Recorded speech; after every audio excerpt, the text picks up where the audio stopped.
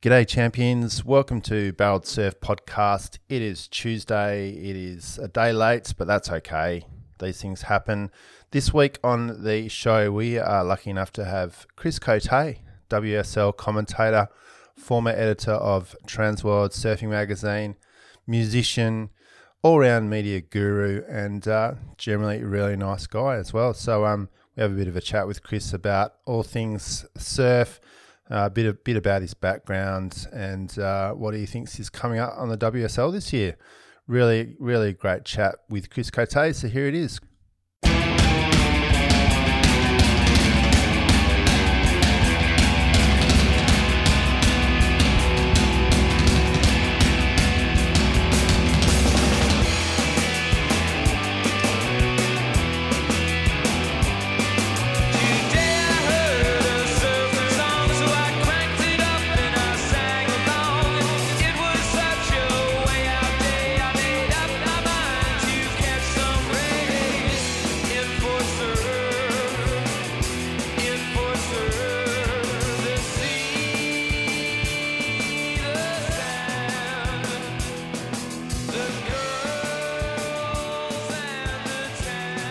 And we are on, and we are listening to Barreled Surf Podcast. It is Namu here.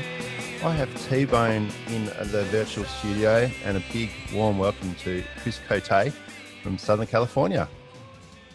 What's up, guys? How you doing? Really good this morning. Thanks for joining us on Barreled Surf Podcast. It's a pleasure to have you on board. We can see you've got a nice room in the background. Looks like you've got plenty of memorabilia there. What's the day looking like in Southern California? It's afternoon in Southern California, and these days it's kind of about just trying to survive the days. And I don't want to sound dramatic. When I say survive, I mean, wake up, feed the kids. We have about 2.5 to 3 hours of homeschooling, and I'm definitely not a qualified homeschool teacher, but I'm doing my best. And in that time, I'm trying to work as well. So between 9 o'clock and about 1 or 2 o'clock, it's pretty hectic. But then, it becomes about going outside and doing whatever we can to kind of, today is just gorgeous out there. So we're BMX bikes, skating, just trying to get energy and sun while we can. Who knows? We might have, the SWAT team with firearms out coming down the street and forcing us to stay in our homes the way things are going. But life is good down here today. No complaints other than we can't surf like you guys. Yeah. We must admit we're very lucky in WA being able to get out in the water at the moment. There's been a few sort of conversations around don't congregate in the car park. Don't take it for granted because they don't blow it. Could get taken away at any point. Exactly. So, yeah. It's been good actually to keep the non-locals away from the surf spots for a change, which has been quite a good thing. Fences up everywhere. Sorry, mate. I did notice that they're surfing in Hawaii, though. I noticed this morning there was a clip. So what's the difference between mainland US and Hawaii, Chris? I think where we are, so it's interesting because Dana Point and above, which is Orange County, you can still surf, but you can't congregate on the beach. Right, Hawaii, I believe the rules are, I talked to Albie Layer on Maui just a couple days ago. They can surf, but you cannot stand or hang out on the beach. So you can't film somebody surfing or, be a lot troll, like we like to call it, hanging out in the parking lot. But in the same way, I saw the videos of Pipeline yesterday. Yeah, and it looked like a normal pumping day at Pipeline. There was 150 people out and people on the beach. Okay. So I think every region is kind of self-governing in a way. Like San Diego is pretty much all the rules are the same. They're really clamping down this week. All the beaches are closed. All the parking lots at the beaches are closed. And now they've gone as far as closing the walking paths along the beaches, along the highway and stuff. So this week has been pretty stringent. And again, it's because of the herd mentality of people just blowing it. Sure. Like, everyone goes, what? Oh, you can surf there? Boom. There's 50 people there.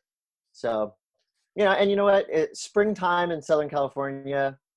This April, May, to me is the worst time of year for surfing because it's generally kind of windy. It's still pretty cold. Okay.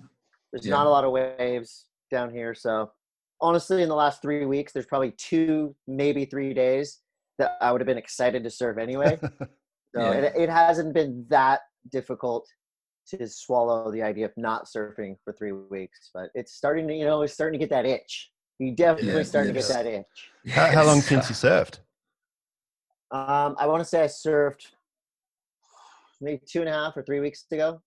Yeah, okay. And That's I not caught too one. I bad. caught one wave. It was, yeah. It was, I mean, I think a lot of us have had, knee surgeries or whatever, moved to a different place. So, I've had multiple knee surgeries and shoulder things. So I've been Is out of that the from water skating or? six. One of them was skating. One of them was surfing. So I've been out of the water 6 months, 7 months at a time. It's not fun, but you deal with it.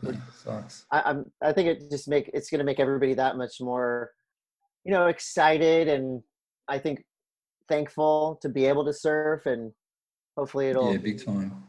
hopefully it'll just, people will be, stoked and not overly aggressive, like, oh, got to get back out there and catch every wave. Yeah, exactly. That's the danger with surfers, We'll though, see isn't about that, right? Oh yeah. They certainly looked like that We at are- Pipeline yesterday. It was crazy. So many people out there. We are the worst. Surfers We're are also the the best. worst. We are the best. So in general, you obviously grew up in California, didn't you? Yeah. Yeah. Actually, across the street. I grew up across the street from where I'm sitting right now. Oh, I truly? didn't go far from home. Close to your home. Yeah. There you go.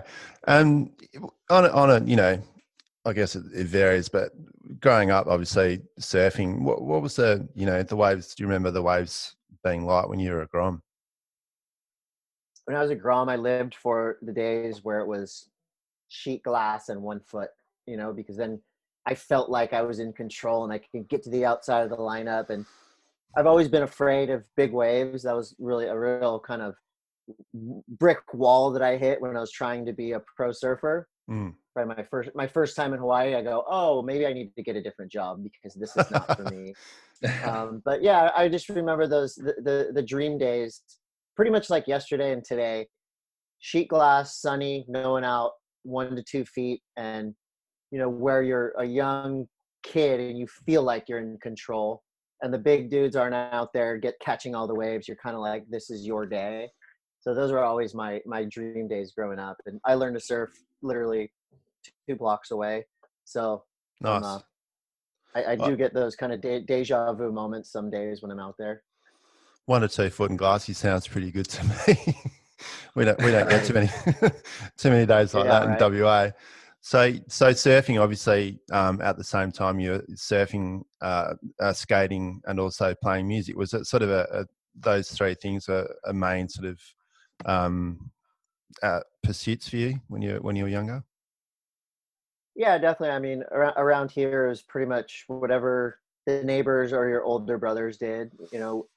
My stepdad surfed, my dad body surfed, but it's not like it was today where, your dad's also your videographer and your coach, and then your coach is working with your parents. It was more like you get a board for Christmas, you get a wetsuit for Christmas, and then you ride that board and wear that wetsuit until it's just falling off your body, until the thing's just dust.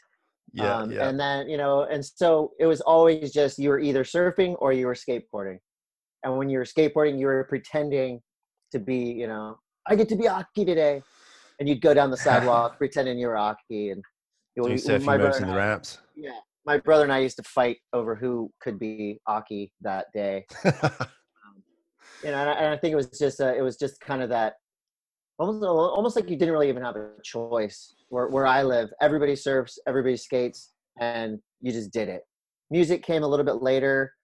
Always listened to it, always loved it. My dad playing rock and roll for me and all that stuff. But I didn't start playing myself until, probably end of junior high school, going into high school.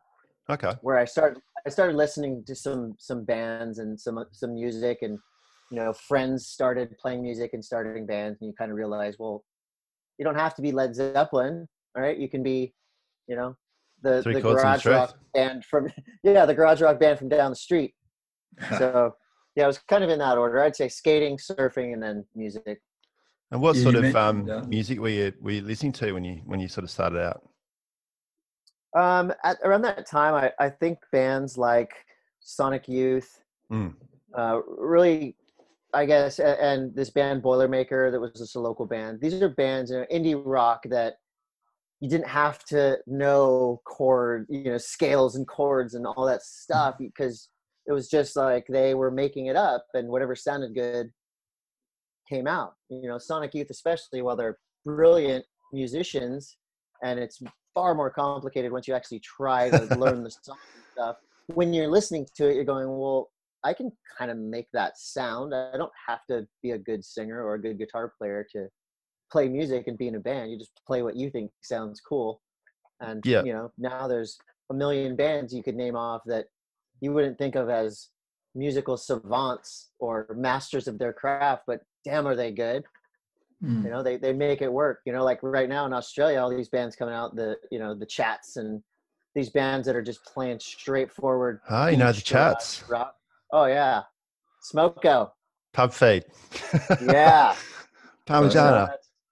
And I feel like those are the types of bands every couple of years or whatever, there's bands that come out where there's probably 1,000 bands coming up in Australia that heard the Chats and they're like, oh, okay, we can do that. Totally. We can write songs about pub feeds and dine and dash and going on Smoko. Going on Smoko. Did you ever come across, I'm pretty sure they were influenced by a band a few years back from Australia called Eddie Current Suppression Ring? Did you ever come across them? Yeah. Yeah, for sure. They're amazing. They sort of... Can they sing? Can they play their guitars? Absolutely not. And it sounds amazing. I think they'd probably take umbrage with that, but they were amazing. They sort of faded out a couple of years ago. But yeah, I wanted to ask you quickly about the Cut It Up documentary. I came across that fairly recently when you guys were on tour with Blink and Green Day. Yeah. Now that was a legitimate doco, yeah. Yeah, I mean, it definitely, when we were making it, it just felt like we were doing, what we always do when we were making surf videos or whatever. We kind of just went out there and filmed everything, and then it came out, and it's kind of weird when you're the subject of the documentary, because I think nowadays there's a documentary about everything and everyone, but even back then, it's not that long ago, but you didn't really think of it as a big deal. It was just kind of our friends, and we put it out, and it got a pretty popular, I guess, release, but there was no Netflix or streaming services per se. So it definitely, you had to get it on DVD. Yeah. I think, I feel like nowadays it has definitely become a cult classic. I think it's one amazing. of those things. Yeah, it's one of those things where, there's pockets around the world that Australia, England, California, East Coast, even kind of Atlanta, Midwest, where there's these pockets of, they were kids when they watched it, but now they're fairly grown up, and they would watch that video like surfers would watch a video. To get excited to go surfing, you watch whatever, Momentum 2 or something. To get excited to go party, you would watch Riding in Vans with Boys. That's what I hear from Australians all the time. Oh, mate, we used to watch that video and then just get pissed. It was the best. So I think it has become kind of a cult classic, and eventually I can see us revisiting it and hopefully remastering it, re-releasing it on a Netflix or Amazon or something like that. That'd be awesome. We're getting the band back together. Yeah. We've been, we played a couple shows in the last like 4 or 5 months. We got back together and started playing a couple shows, and we were kind of starting to ramp up a little bit and get the machine back on and back rolling. And then obviously this all happened and there's no shows for a while. So hopefully when it starts, live music and all that starts back up, we'll get back out there. Oh, how good's that going to be? That's been the thing that's been getting me is, just being able to go out and have a beer and catch some music or whatever else. Right. Yeah, that's awesome. So I can't help but bring up parallels to this is Spinal Tap, because it just sort of cracks me up a bit. What the whole Spinal Tap thing, and then you guys riding around in the vans, and it's classic. Yeah. It's Well, it was funny. It's pretty interesting how quickly, and I think this would happen in any setting like that, reality TV or documentary, how quickly the camera kind of disappears. It was one of our best friends that was filming anyway. So he was just in the crew anyway. Yeah. So it wasn't like this weird stranger with the camera. It just kind of disappeared, and we were all just doing what we would do anyway. There was moments that we kind of would look at the camera and be like, do not record this. What I'm about to do, do not record this. This is for us only. Well, we're a band, we're Speaking of- touring, there's certain things that need to stay off camera, I would imagine. Yeah, definitely. Classics. Speaking of reality TV, I think I saw a photo of someone that had a striking resemblance of Joe Exotic. Oh yeah. Tiger King Mania. Yeah, no, Is he locked up? He's locked up right now.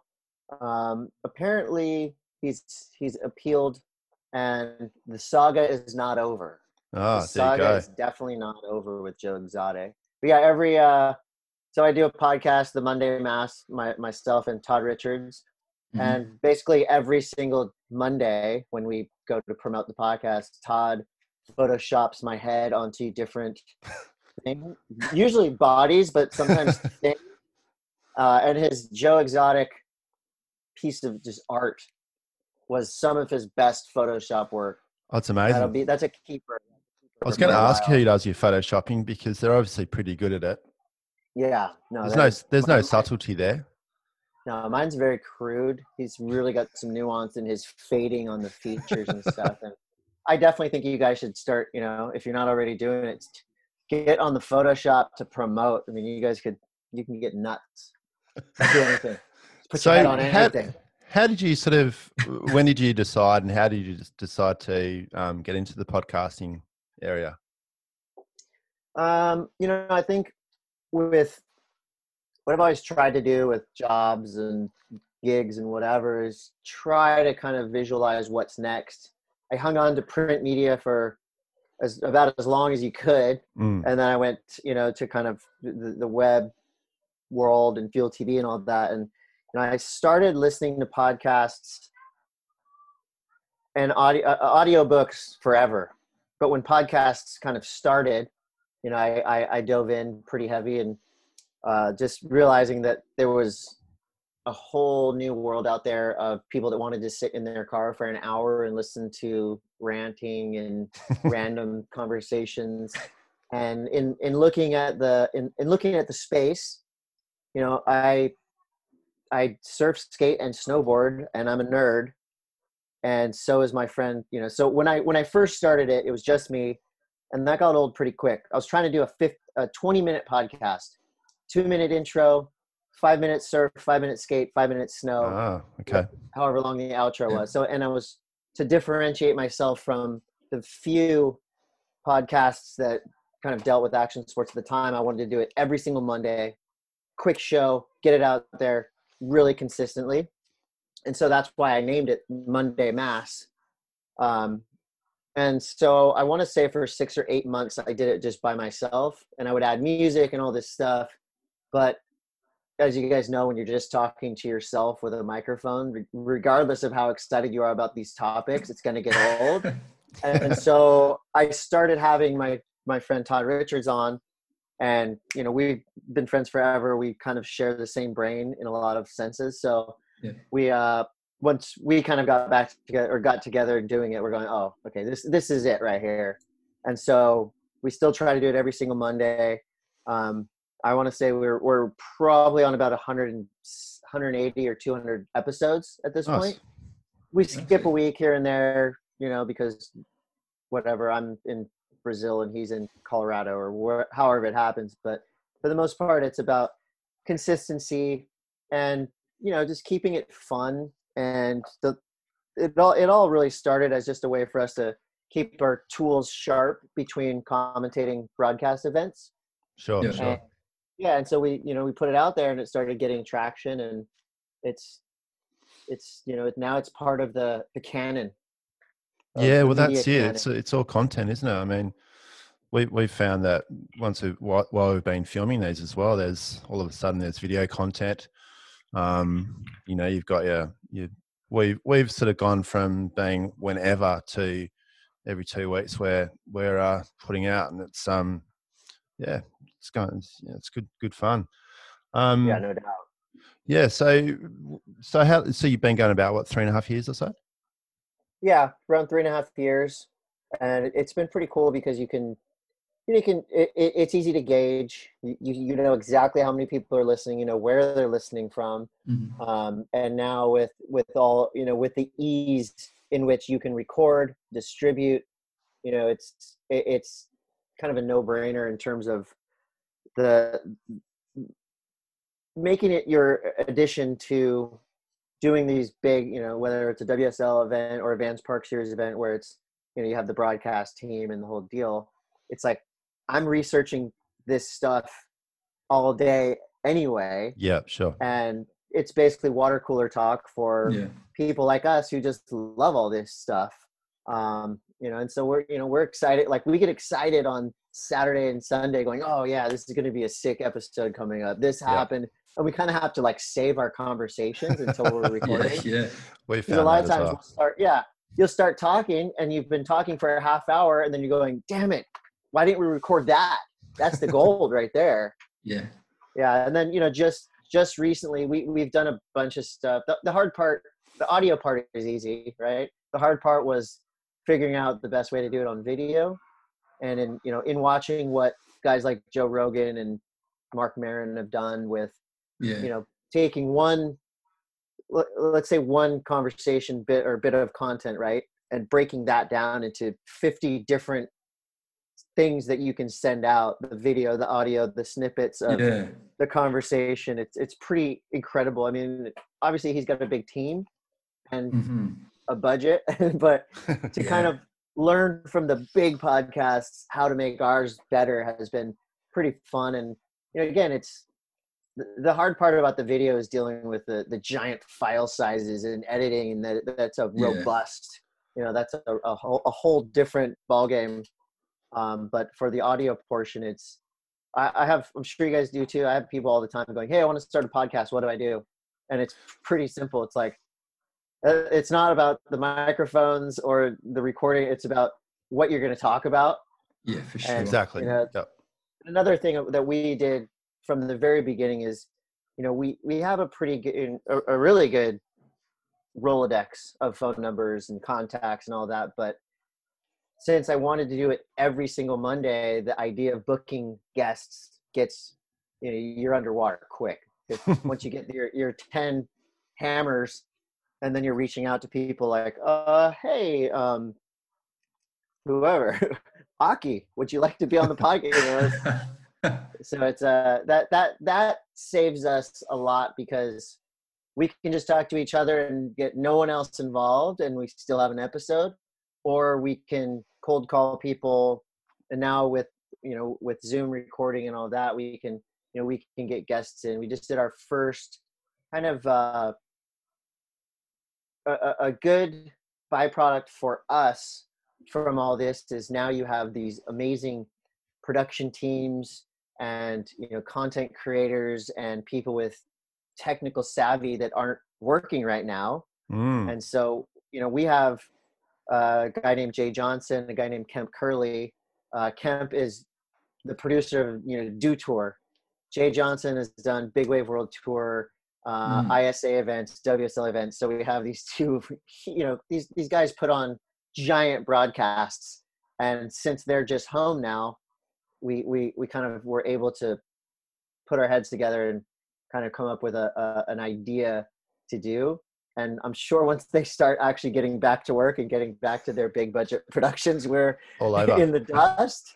But yeah, it's been cool for us to kind of be able to Yeah. tap into some of the resources that we have there.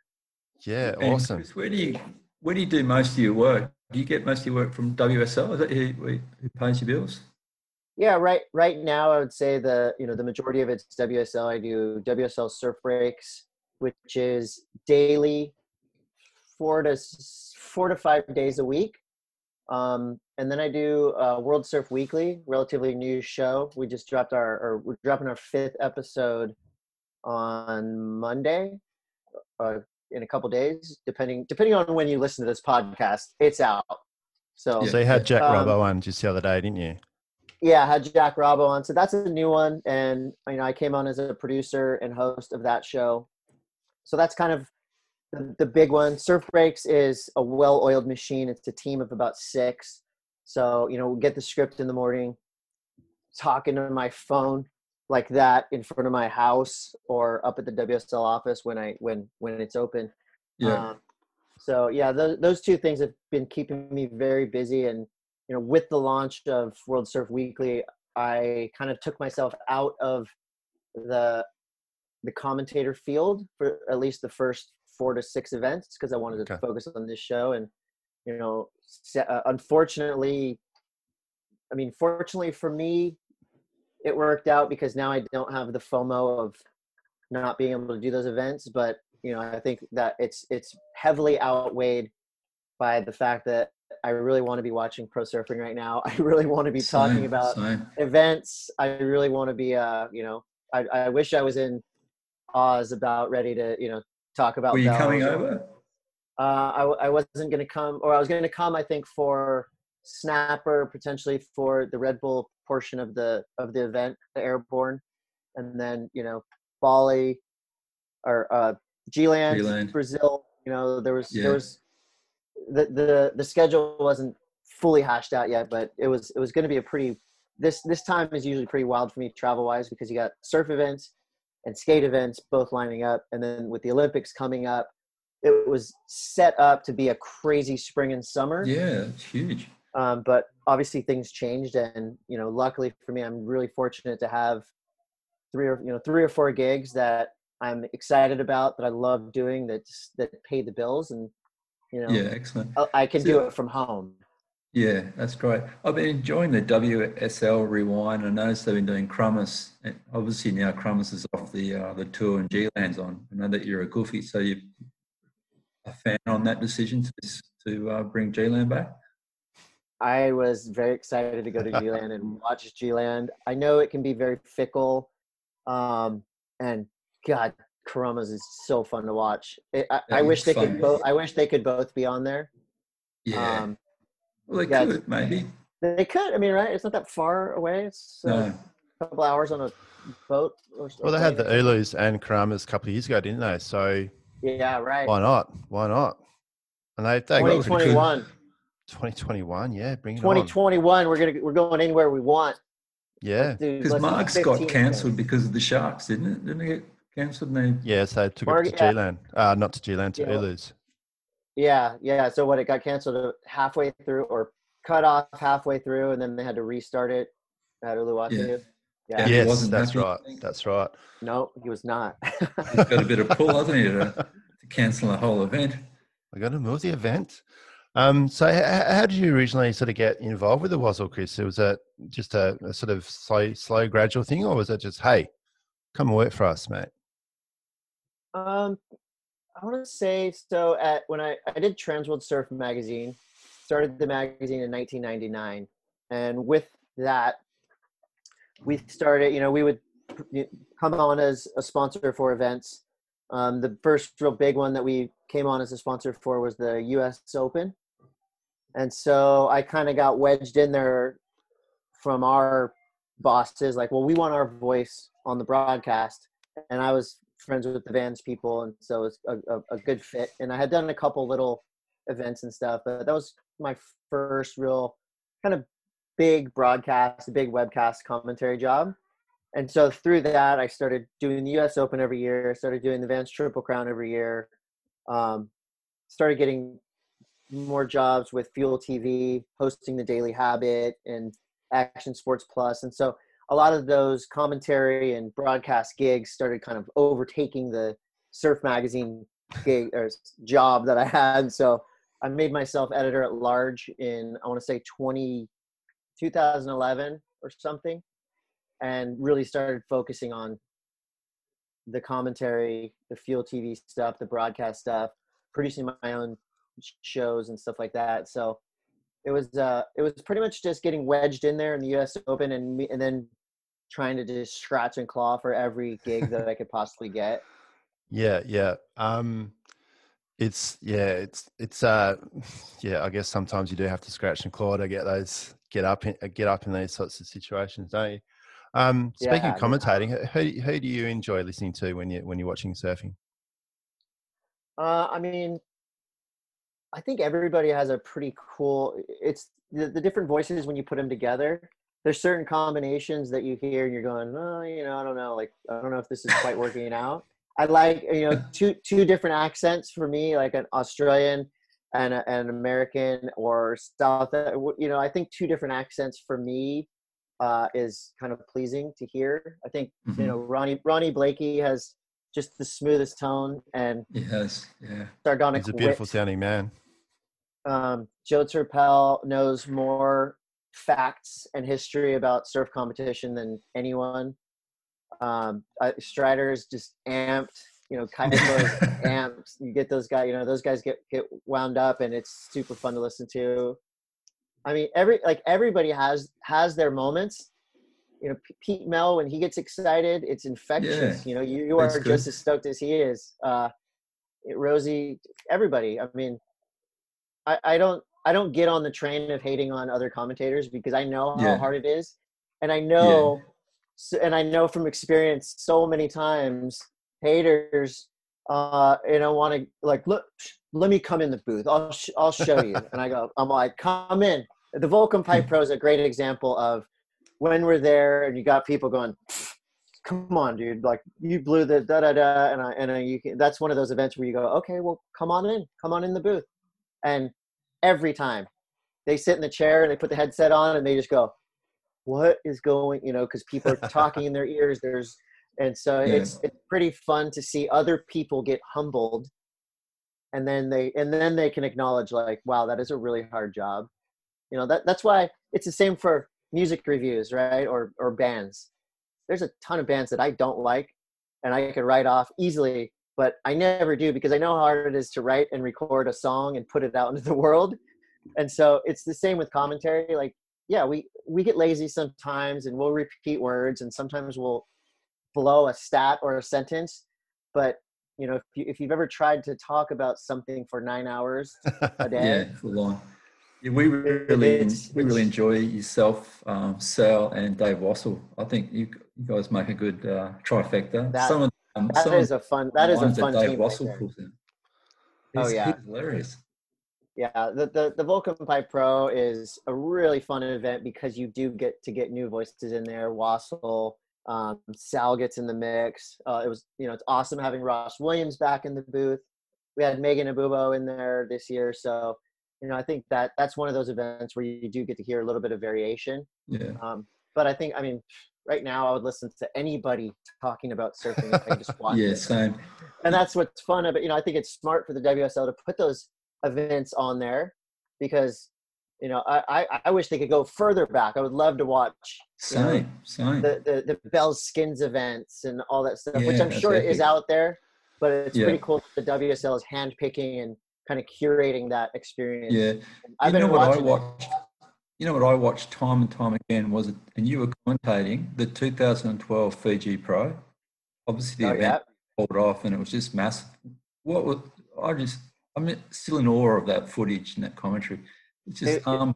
Do you think the event should have kept running? Because I did watch a couple of waves actually the other day. They should have kept them in the water. I think these days they would have. I think back then that was kind of the first time that they experienced something like that. And I want to say it's probably 50-50 with the guys on tour who was going to go and who was going to say no. But maybe I take that back. Maybe there's a hefty percentage of surfers in the top tier of the championship tour right now that would not want to go on a day like that. Oh God, it would be, But yeah. you know what? I mean, you know what was crazy was the event's going, and you had this build up, and thank God that they kept the cameras rolling, Yeah, because 100%. there's never been an event with that kind of drama and that kind of questioning, right? And to see Mick Fanning and John literally looking around the restaurant. I need a 10-foot board, like pulling Yeah, boards off the wall yeah, of a totally. restaurant to go surf. So I mean, that really separated the true elite who could ride Mm, anything from yeah, just your really good contest surfers. And to feel the thing that I took away from that day was sitting next to Kelly Slater or Dave Wassel, and they're about to go surfing, and you're kind of looking at them, and there's something happening in their mind. There's a machine yeah, working, and you're yeah. kind of just going like, well, there's no way in hell that I'm even going in a boat to even go close to that wave. So to see those guys going through that moment of Yeah, yeah, paddling out, that was yeah. amazing. But the real takeaway was the feeling afterwards when everyone's Mm. coming in from that session, and you're Oh, it would have standing been a next high. to, yeah, you're standing next to someone, and you can literally, I felt you could feel the vibration coming off of them, and I've Yeah, never felt anything like that. yeah. It was bizarre, It and it was was surreal. It's the superhuman. most perfect big wave. I remember watching, is it Reef McIntosh? It's just an unbelievable huge backhand barrel. Yeah, it was phenomenal stuff to Yeah, watch. I'm glad that footage keeps coming up and coming out, because there's never been anything like that. Yeah, that's right. I love watching Tavarua. I wish it was back on tour. Also cannot stop watching the John Kelly heat at JP. That's another favourite of Oh, mine. yeah, that's Oh yeah, beauty. yeah. I should just warn Chris at this point that our, our Zoom is about to finish up. I thought they were going to let us go through, but it looks like they're going to kick us off, because it seems to be sometimes they'll kick you off and sometimes they won't. I Um, noticed that. You can yeah, call me yeah. back if you want, or do we restart? Yeah, well, if we can restart, if you're happy to do that, Chris, we'll do that. That's fine. Yeah, sweet. Now I've completely lost my train of thought because the Zoom thing keeps coming up at me. But anyway, yeah. So talking about, obviously, that Fiji event was absolutely incredible. Where are some of your sort of current favourite places to go on the tour? I went to Brazil for the first time a couple years ago in Saquarema, and it was I was going down there fully guarded, right? This place is dangerous. Everyone's telling me all these things about it. This place is dangerous. Do not walk around at night. Don't walk around alone. The waves are crappy. It's crowded. Da da da. I get down there and it is paradise. I mean, everybody was so sweet. Everybody is so focused on the water and cheering at the right time, and they're knowledgeable surf fans. It was a completely different experience than I expected. The waves were insane, and you never felt the vibe of, oh my god, someone's gonna rob me or whatever. And that was one of those kind of amazing surprises. So Saquarema was just that was epic. France is always a favorite, because it's got everything: the food, the waves, Yeah, the ability. A lot of the places that you'll go on tour that might sound like the dream destination, Tahiti, Fiji, even Hawaii in many cases, you're always going to be surfing with some of the world's best. So this is the part where we had a little audio break because the Zoom meeting finished, but we're back on now.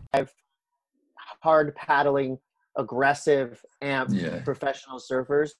So it takes some of the magic out of some of those destinations. That would I mean, suck. not complaining at all, but I think some of the destinations like France, Portugal, where you can go and you can be right there in the mix at the event and be part of that, that whole show. But then if the contest is off, or the contest ends early or whatever, you're in your car and you're surfing alone, or you're surfing Yeah, with just a few friends. And that's what it was like in Brazil. That's what it's always like in France and Portugal. There's a wave around every corner. So it's funny, the the best, I think the best events to actually surf at are the ones that on paper you might not think those are going to be the best events to be at. You know what Yeah. Waves around the actual contest area and that sort of thing. Yeah. My cousin Exactly. he's done a fair bit of camera work for the Wazzle, and that's exactly what he sort of said. Where there's waves around the event, you know, he reckons Brazil is one of his favorite places because, you know, there's just plenty of waves around there. It's probably a bit like Margaret River as well. Yeah, well, he's obviously from Perth, but yeah, he loves coming down here for the Margie's event when it's on. Yeah, so obviously had a good time in Brazil, first time there. What about the actual waves? Oh, the waves in Saquarema are Insane. It's really fun. There's a really long, you know, on its day, like anywhere, but there's a really long left that's just rippable. And even when it's crowded, even when everyone's out there, there's just waves coming in all over the place. And then the right on the other side of the beach bounces off this jetty, and it's just a perfect wedge. And it's so funny when, you know, the surf world comes together and go, oh, why is Brazil on the schedule? And then an event like that happens, and you go, okay, the proof is in the pudding. There's 50,000 people on the beach screaming anytime somebody does something cool, and the waves are perfect, and it's just, you know, the proof is all there. Why that event is on tour. Yeah, that right hander off the rocks was insane, especially the year that Felipe won. It was just incredible. Oh yeah, I mean that wave will humble you too. I got the first session out there, I got pitched like 4 times, and I'm going, Brazil is pretty magical and a lot different than I expected. Yeah, I'd like to get over there as well at some point. T-Bone, we can maybe get on the commentary team and head over to Brazil for 2021. I'll just stand next to Rosie on the beach. Yeah, one thing we've been talking a little bit about on Barreled Surf Podcast in the past, just by the way, we've got Chris Cote with us today. Thanks for joining us again, Chris. So much content. Obviously, we've talked a little bit about Pipeline just before. There's a fair bit of YouTube content out there. Is there anything that you've been sort of keeping your eye on and enjoying? Oh, as far as shows and stuff like that about surfing? Yeah. For instance, we've been, both T-Bone and myself have really been enjoying Nate Florence's channel. Yeah.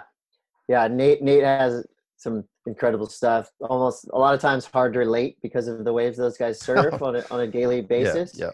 I mean, that's the fun part about what's happening right now with the ease of access to a camera, an editing system, and YouTube or Vimeo or whatever. I mean, everybody has the ability now to put something like that out. And the conversation now is kind of like, oh, are vlogs corny, right? Well, I don't think so, because I watch all of them and I'm loving all of them. You know, anytime Dane Reynolds, Dion, that crew puts something out, how could you not watch it? Creed McTaggart, the Rage videos, Stab has been doing I feel like they've been doing some of the most creative, just visually captivating and just fun and cool to watch things like the electric acid test. The Stab High event was obviously super cool, but just their little, I don't want to say little, the shows that they're doing are varied enough to where, there's always something on, right? You can go on YouTube, you can go on Stab, you can go on any of these websites, and there's always going to be something new to see. And I think that the ability now to discover new talent is so much easier. And hopefully with what we're doing at Surf Breaks and World Surf Weekly, by trying to grab things from all the corners, we're basically trying to facilitate or trying to be kind of the one-stop shop of like, hey, here's some cool things to watch. A lot of it is going to be WSL property, but a lot of it's going to be, what was Ollie Henry, the kid from West Oz, right? Yeah, I saw that. Yeah, the Rusty kid. that was one of those examples of. We have little reporters tentacles around the world, and if somebody like that drops a video, we're going, I never heard of Ollie Henry, and then I saw it in my script, and I go, holy shit. And then I watched the video, I go, this shit, this kid rips. And, you know, it's things like that to where there's so much out there. And I like the pace that it's coming to, because you have a heavy video drop, right? And then you have a couple days to kind of recover from it. But yeah, so he's from here, Torrent. You know. Yeah. Actually, a friend of ours, only probably about a couple of weeks ago, sort of tagged in a clip, and I've never actually heard of the name. So there you go. Yeah, Mason. You know, Mason. Anything Mason Hope puts out is always going to be fun to watch. Yeah. You know, I love board reviews. I love all that stuff. I love historical things. You know, I think that maybe that's one thing that we're lacking a little bit in skateboarding. There's a show, Jeff Grosso, rest in peace, legend, icon. He had a show called Love Letters to Skateboarding, where he would hone in on one thing, like Smith grinds or you know, skating and punk rock, whatever it was. It was one topic, and he would go on and on about it, interview people, deep dive, and really, show you and explain the history of these tricks or these pros or these spots. And I think that's something that we could be better served in our world, is kind of more history. You know, guys like Joel Tudor, and you know, there's a small group of surfers kind of keeping that torch lit, Surfers Journal. But I think those easily digestible 15-20 minute YouTube documentaries about surfing and history would be shit. I would watch that all day long. Yeah, you know, like absolutely. Hey, speaking of new content, I see Connor Coffin in the kitchen the other day cooking some meat. You reckon you go in the Hell's Kitchen? I think that is an example of early pandemic content panic. I think a lot of us thought that surfing was going to just end. Oh my God.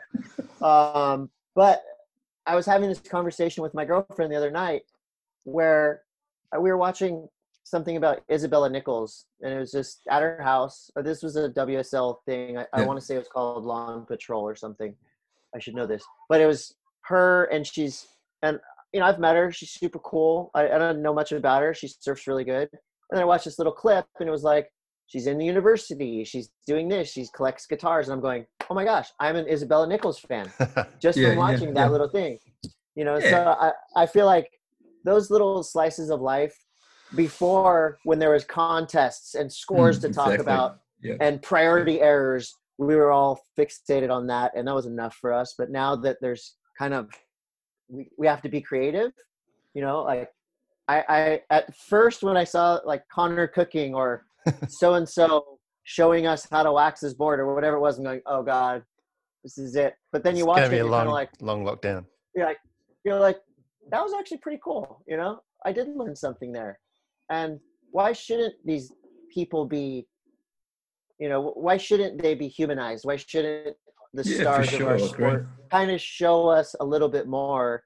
So I think in this time right now, beyond the bittersweet part of it is all these amazing surf clips that are dropping throughout all this, getting us freaking so hyped to surf, and we can't surf, some of us. But I think that the creativity that's coming out of it, and kind of the guys that would have been on the beach filming surf events or filming video parts, now they're kind of turning the lens around and going, well, what else is interesting about some of these people? So I think we're kind of learning more, for better or for worse, about a lot of the stars of our sport. So I think there's good things in the content panic of 2020. You know, the content panic, hashtag that one. Whoops. That's me reminding myself to go to work. Just a question regarding you know, the current situation. Do a lot of the surfers, are they obliged to join in on some of the content and interviews in for WSL? For the most part, yes. You know, you have some surfers that are just more guarded about letting they're letting people into their life, or maybe they just think it's corny.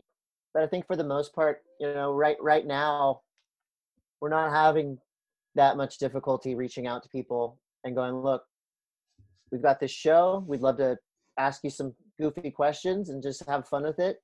Get to know you a little bit better. And I think a lot of they're so hyper focused on getting to the event, getting their result, and doing that. Like that's all they want to do. So I think right now it's kind of a lot of them are, maybe a breath of fresh air, knowing that they don't have the pressure of performing, so they can maybe let their guard down a little bit.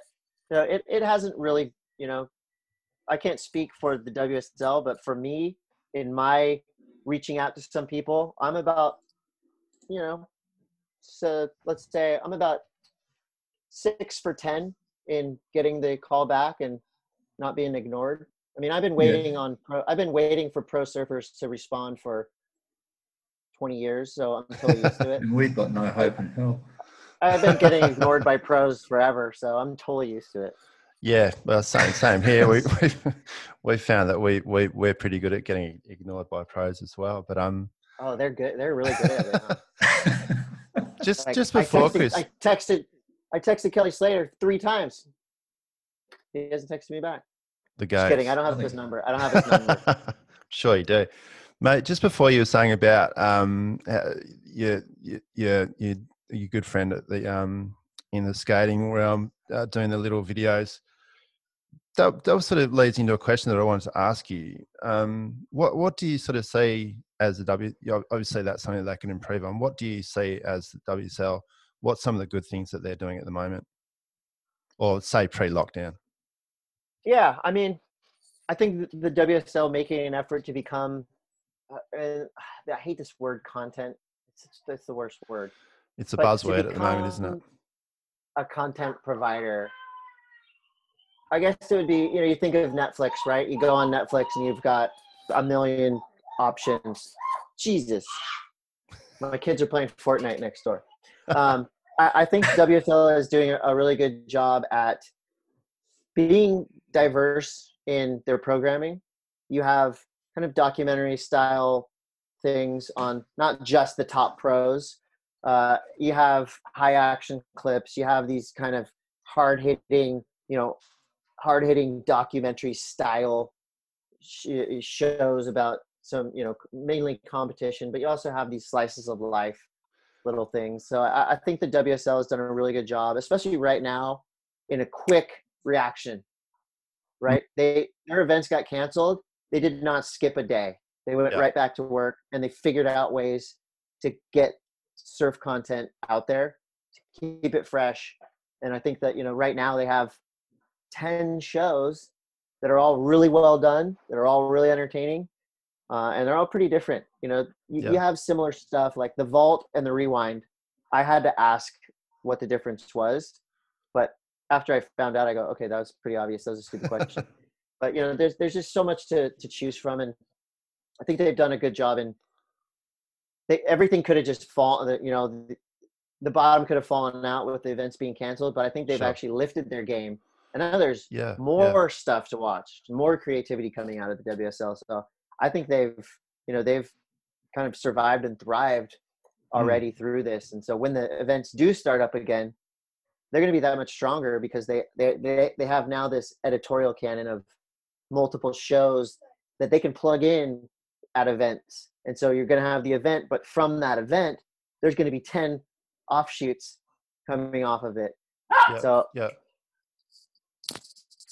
My dog's getting involved.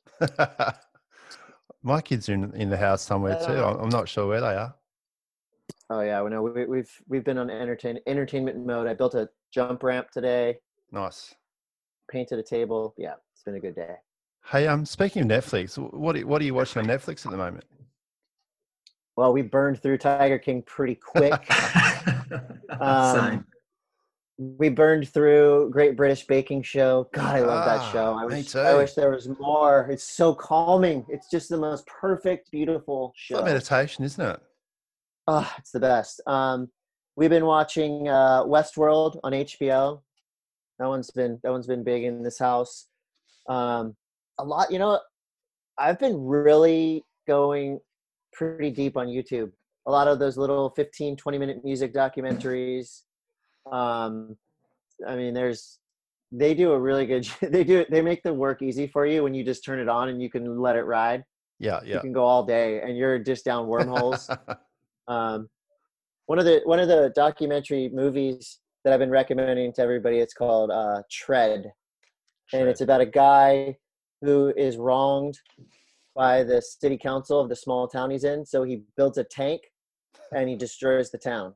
It's awesome. If you liked Tiger King, it's not as redneck or kind of methy or wild, but it is intense and it's so crazy. So that's a good one. That's a recommendation. Tread. Yeah, I'll keep it. Yeah, I've written that down. I'll have a look at it. Have you come across Ozark? Ozark, yeah, I started it a long time ago and I watched the first episode and I was kind of, I don't know. But then I revisited it and we're starting to roll with Ozark as well. Yeah, it's one of those ones that gets better and better and better. Kind of back on the core surf thing, Tanner Gudauskas is doing a pretty cool weekly program where he shows a movie. I mean, he's got a setup with a VHS player and he shows a movie and does interviews with the surfers. So that's been a kind of fun distraction. Yeah, he had Kelly on there just recently, didn't he? Yeah, that was rad. Doing Kelly black and talking white about fins for an hour.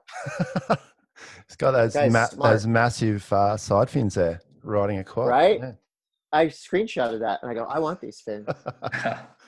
I'm sure. Yeah, so yeah, Westworld is our current favorite. If I have to pick one show right now, Westworld.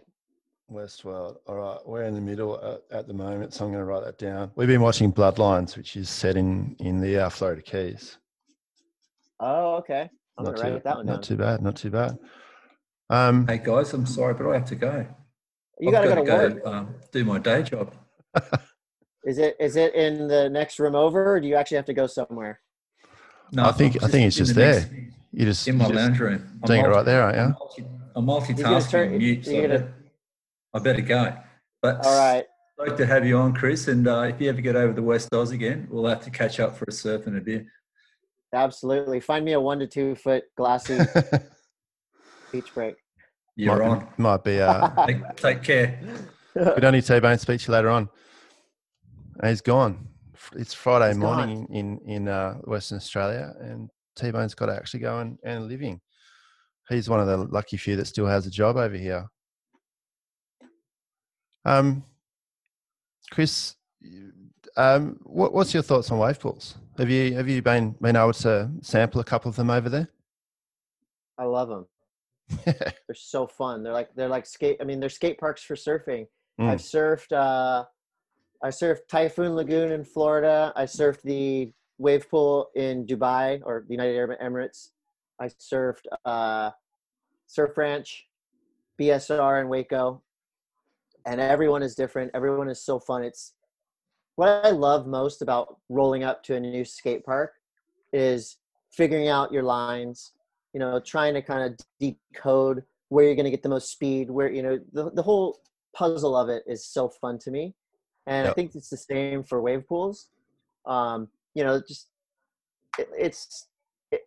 way less serious, obviously, than going out even on a small day at your home beach break. But the idea that you can get that same wave, that same ramp over and over, and the idea that, it's man-made and there's a train. And I mean, the whole thing is so bizarre and just so fun. If you're surfing, Surf Ranch is really nerve-wracking because you only have a couple opportunities. It's a finite resource. I was going to say, did you get the Kelly anxiety? Oh, yeah. Yeah. It's really heavy. The paddling, the standing up, and the dropping in is just the scariest thing you've ever done, because wasting a wave there, I would rather miss a wave at Chopo or restaurants because there's going to be 100 opportunities, but there you miss a wave and you are bummed. Cooked. But then you go to a place like BSR in Waco, Texas, and there's a million waves, and after one day, let's say you surf 2 sessions in one day, you feel like you've been on a 10-day surf trip. My friend Todd Richards and I went to Waco, and we landed. We had a session at night. We had a session the next day, and then we went home. And I swear, it felt like I was on a boat trip. It was that fun, and you're laughing the whole time. And look, I love watching the events there. I'm probably not in the most popular opinion of the surf ranch, which I really enjoy. I know it's repetitive. I know they could do things to make it better, but I feel like there's so much potential there. I'd sell my firstborn to have a go on it. Oh yeah, and now that the Stab High event at Waco was probably one of the most fun events to watch of the year. I was really looking forward to the Melbourne one. Yeah. So I think things like that. It's a different. I wouldn't say it's a different quote unquote sport, but it's a different element of surfing. Yeah, it's almost like a different version of surfing.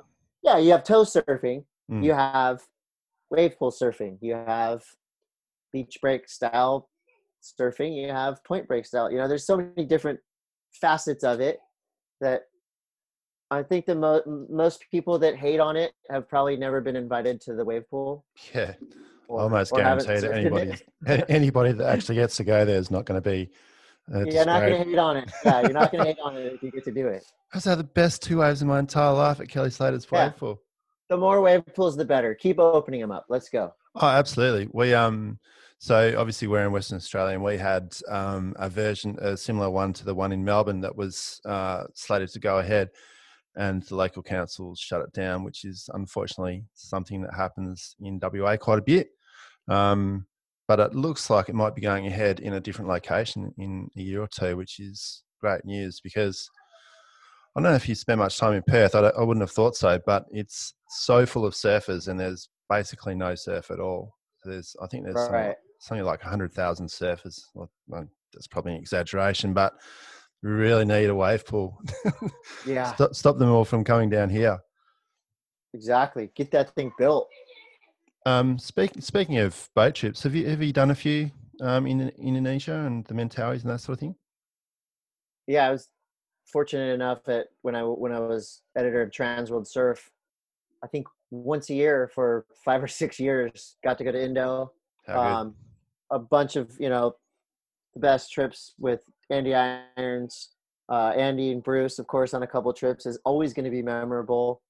Most of those were your classic, get on the boat, go to the Mentawais, surf, HTs, Lances, Macaronis, all those kind of famous waves. And it was when you would pull up, and if you saw another boat, you're going, oh, what's up? Let's go. Everybody, come on, let's go surfing.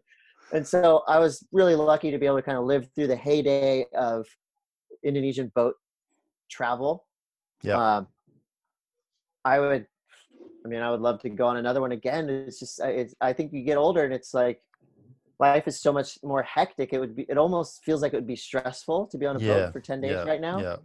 I'm sure I could make it work, but I have so many great memories of being on those boat trips. That is the best time and the best place and the best way to surf, no doubt. What current tour surfers would you take on a boat trip with you now? Who's the slowest paddler and the least? No, just for good company. I think for good company. Thinking of guys on tour, Connor Coffin's always fun to surf with. You can provide some accompaniment on his guitar. Jam for us at night. That's a good question. If I was going to put together a boat trip, I would probably more go for the kind of cruisier vibe. Craig Anderson, Dane Reynolds, less, I don't want to say less aggressive, because I'm sure those guys paddle for a lot of waves themselves. But like just the fun guys on tour, Sebastian Zietz, Connor, the kind of more relaxed guys. Crazy fun guys. The fun one. Yeah. Totally. The less aggressive, competitive beasts, maybe. Yeah. You get Steph Gilmore on there, and she, you watch her surf and just get your style would get better just by surfing with her, I can assume. Mesmerizing. Yeah. Yeah. Yeah.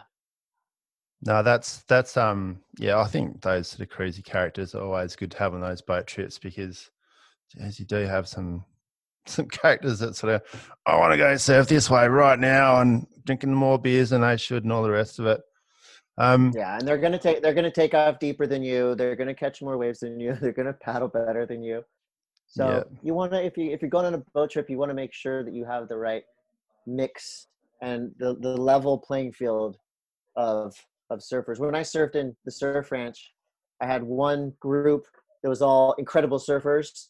Vaughn Blakey, Pete Terrace, Grant Ellis. It was kind of a media day, right? And then the second session that I had was a couple guys I didn't know, a couple prominent media personalities that might not, well, they didn't surf as good as me. So I got a lot more waves, got a lot more opportunities. So if you're going to plan a surf trip, plan it with your friends that maybe are one level below you. Does that sound like a move? We did a trip to, myself and T-Bone and a few other mates did a trip to Lakey's fairly recently, and it was we managed to get some pretty fun waves, but it was a really level sort of ability there. So we all just had a really good time, and miss those indoor trips. Everybody raises their level, right? You get your kind of crew of friends, and everyone's going, all right. And one guy does something sick, and you're like, yeah. The whole crew wants to get in. I want to do that one as well. So I'm going to let you go shortly, Chris. You've been very generous with your time. What's the next sort of 12 months look like for yourself? Obviously, once the that's the question. And has there been any sort of release from the WSL about when things may or may not start up again? I mean, I know as much as anybody else, really. I feel like my gut is telling me that June, July, things are going to be normalized, and there will be events. There will be, sports are going to start up again. Hopefully, it's going to be different, obviously, for the next year. But I could see being back in Hawaii for the Triple Crown. Yeah, kind of totally standard operating procedure. The North Shore this winter. Yeah, I can as well. Hopefully the European leg goes on. Brazil, G-Land, those are all going to be kind of touch and go at the moment. For me, for the next 6 to 12 months, World Surf Weekly is, that's going to be a beast that we're trying to just make better and better every episode. We're doing WSL surf breaks pretty much every day. Vans Park Series, the first 2 events of that tour are going to be happening. So hopefully there'll be more skate events rescheduled to later in the summer. Luckily I'm super busy right now with my podcast, with the WSL stuff, with side gigs and all the hustle. So it's kind of the standard operating procedure for me right now, but I am missing, getting on an airplane. I'm missing exploring new cities and all that fun stuff. So I think once this whole thing ends up, it's going to be plenty of work, but I'm going to try to focus more on doing travel just for personal use. Personal travel. That's it. That sounds good. Travel. Yeah. We had a trip actually booked in about 2 weeks to head over to the Melbourne Wave Pool to check that out. But obviously that's been cancelled. So we'll have to reschedule that for later in the year. Well, awesome, mate. Thank you so much for joining us on Barreled Surf Podcast. It's been an absolute pleasure to speak to you in California, Chris. Hey, well, the irony is I'm the worst barrel rider in the world. So to have me on a podcast called Barreled is ironic and hopefully entertaining and informative. Well, it's always the goal, isn't it, to get barreled when you go surfing. So Chris Cote from California and the WSL and Cote Media Group, thank you very much again, and all the best for the coming period of lockdown. And T-Bone's back. Hey, T-Bone.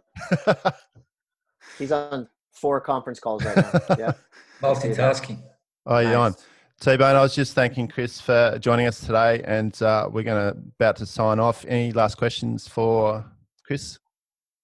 No, just stay safe, and yeah, thanks very much for coming on, and well, hopefully we'll see you over in West Oz soon. Yep, I'll be there soon. I'll bring my face mask. Stay safe, stay calm, and stay sane. Thanks, Chris. Cheers, mate. Yeah, boys. Catch a wave for me next time you go. Will do.